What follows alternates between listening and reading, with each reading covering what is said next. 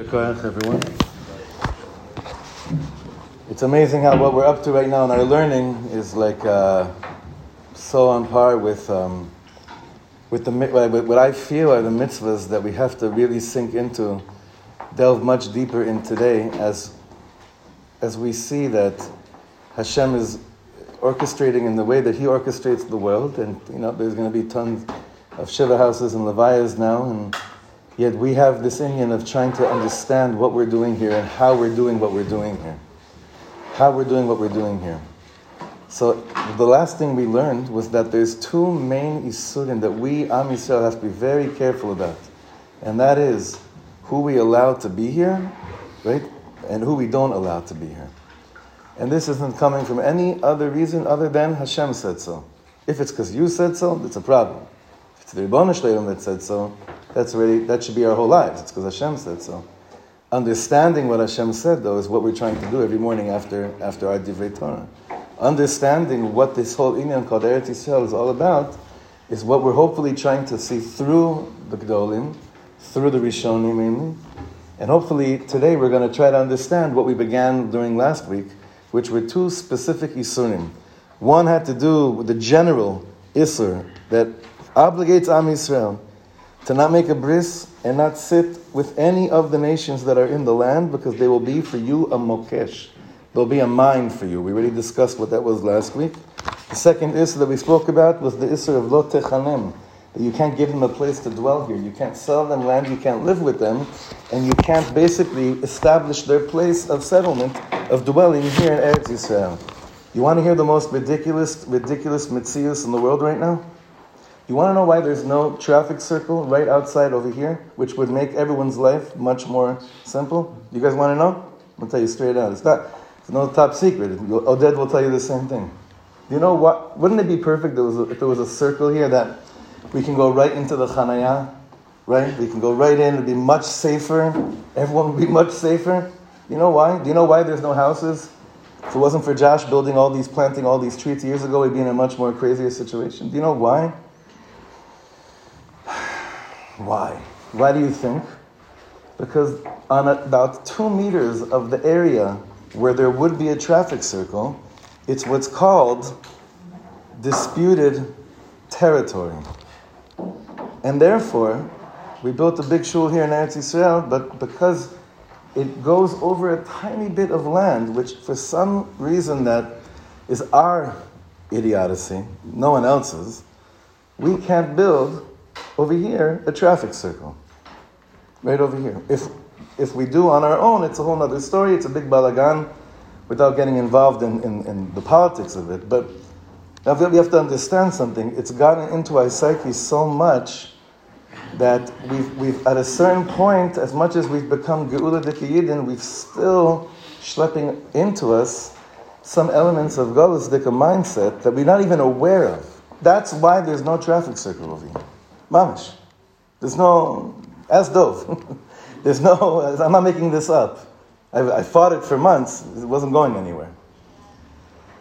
Let's understand what these two inyanim are, of not giving any territory or giving any, what's called techanem, not giving any space to anyone else that's not from Am Yisrael, rights of the land. There's three explanations for this. The first one, Rashi and Ravid says that when it says lo yeshvu be'artzecha, that these nations can't dwell in your country, they say it's only referring to the 7 nations that the Torah is speaking about that were meeting you when you've come into Eretz Yisrael. So that's the first opinion according to Rashi and Ravid. That's what it means, lo yeshvu be'artzecha. When it says lo techanem, Rashi and Ravid also says lo techanem means anybody. Meaning you don't give them land or territory or dwelling, that means anybody. The second opinion is an isur that regarding all generations, regarding this from the Kesef Mishnah and the Rambam, that anyone that's an avoda zara, or people that don't keep Sheva Mitzvahs b'nei Noach, and there's a chashash that they'll bring you down. When we were in yeshiva, I want to ask Rabbi Riskin today, but he told us in 2002 that he held that Islam fell under the category of avoda zara. I'm going to repeat that because someone sneezed, and I want to make sure it's very clear. He said, no, and we didn't plan that right now, very clear. I heard it with my own ears, and I asked him a shayla about it. He explained to us since, for thousands of years, avoda zara, that was always put towards the Christian chevra. He said to us, when you have a nation that embodies molech, what's molech? It's all avodah of molech. That you would sacrifice your children. He says, if that's not avodah zara, I don't know what it is. The father of the Yamach Shemo animal terrorist that killed 7 Yidden on Friday night said he was more proud of his son that night than he was on his wedding. Wake up, Yidlach. This is not to scare anybody. This is the Mitzvah we have in front of us. This is our reality. A bar mitzvah boy, lahavdil. Right? Hashem Yishmor. We all saw what happened yesterday morning in Yerushalayim. This is what we're dealing with. 13-year-old boys opening a fire on Yidden coming back from shul. Lo techanem, lo yishvu ba'artzecha, lo techanem. This is not complicated stuff. This is pshat by all the mefarshim. That anyone that falls under of the avoda zara and that aren't mekabel on themselves sheva mitzvahs b'nei noach, amongst them is what's one of the sheva mitzvahs b'nei noach, setting up the correct, proper judicial system. Lo yeshvu be'artzecha. The third inyan that we have makes it most complicated. Because what about those people, and there are a few, that actually do want to be here, and they want to be b'chizkas ger toshav, and they do want to be part of the establishment of the glory of what Am Yisrael is doing over here.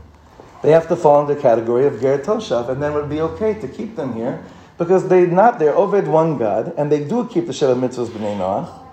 And then what happens? They want to fall into the category of what's called the ger toshav. What do we need in order for ger toshav to be established? Yovel. We already said last week what the problem is with Yovel. So we're kind of in a little bit of a crazy situation. Of course, we're going to dive in and scream for Mashiach every day and act like Geula D'Kiyidin. But the notion of how, what I said to you right now is not like a fiery kohen talking to you on a Sunday morning after Piguim. I just quoted to you Rashi, Ravid, Rambam, and the Minchas Chinuch. I don't know at what point things got blurred. Maybe it's just Pasha time to go learn again Pshat, out of love, not out of hatred, out of mamish love for humankind, love for ourselves, covered for the Torah, covered for Eretz Yisrael, until these yesodot of Yiddishkeit become again ingrained into us, and we stop serving the worst avoda zara in the world, which is called being politically correct. We're waiting for them to stop bringing avoda zara. It should be on us to stop being of the avoda zara, serving the idol worships of being PC, which is, we've spoken about this many years already, the most dangerous avoda zara and amalek today within Am Yisrael. It should all be out of love, out of Shomer Yisrael, Shomer Goy Echad, Shomer Am Kadosh, Shmer Sheris, Am Kadosh. And Alavai, the Talmud Torah that we're learning to understand these halachas should be things that are implemented first on us, on the Yachid, and spread out on the Klal, and Be'ezra Hashem, Umacha Hashem Lakim Lima Ma'al Kol Panim.